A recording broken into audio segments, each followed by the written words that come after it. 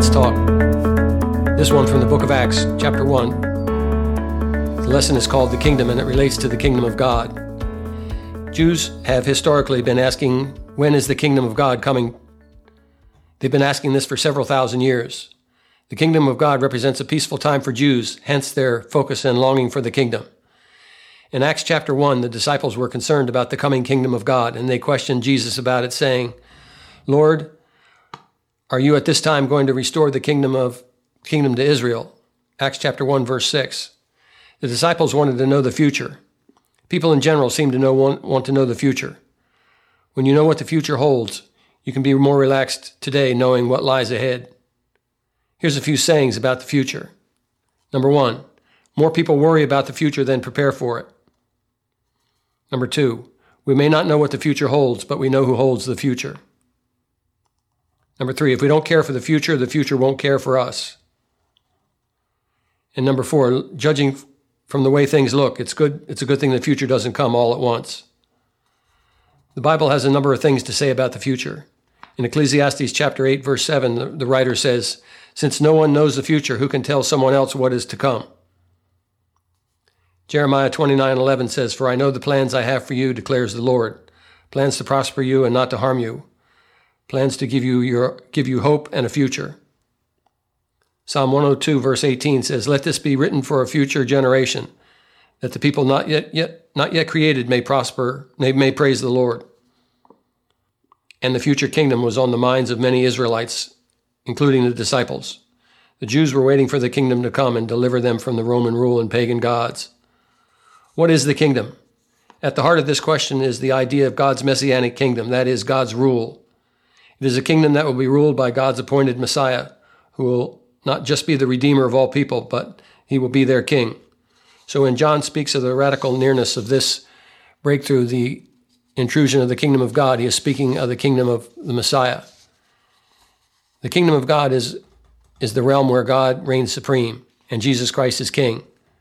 The concept of kingdom of God is not primarily one of space, territory, or politics, as in a national kingdom, but it's one of kingly rule, reign, and sovereign control.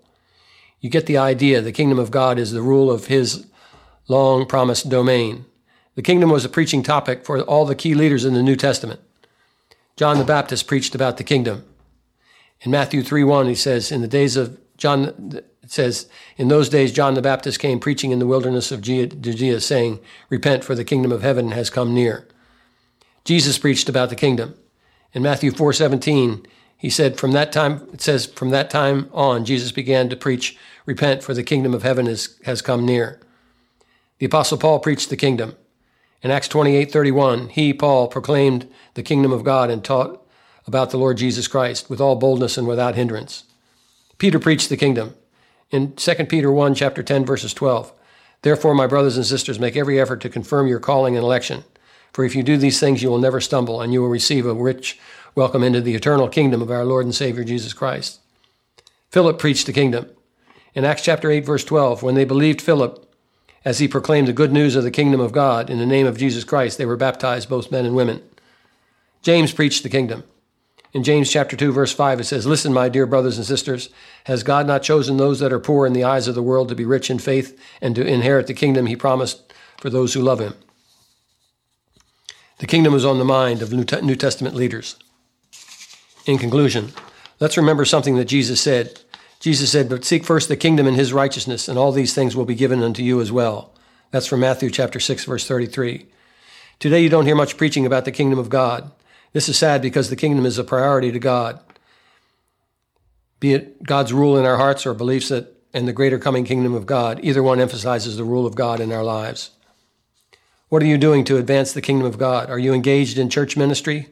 Are you going into all the world and make at least one disciple? Are you sharing your faith with co-workers and neighbors? These are all marks of a kingdom citizen who has priority of the kingdom of God.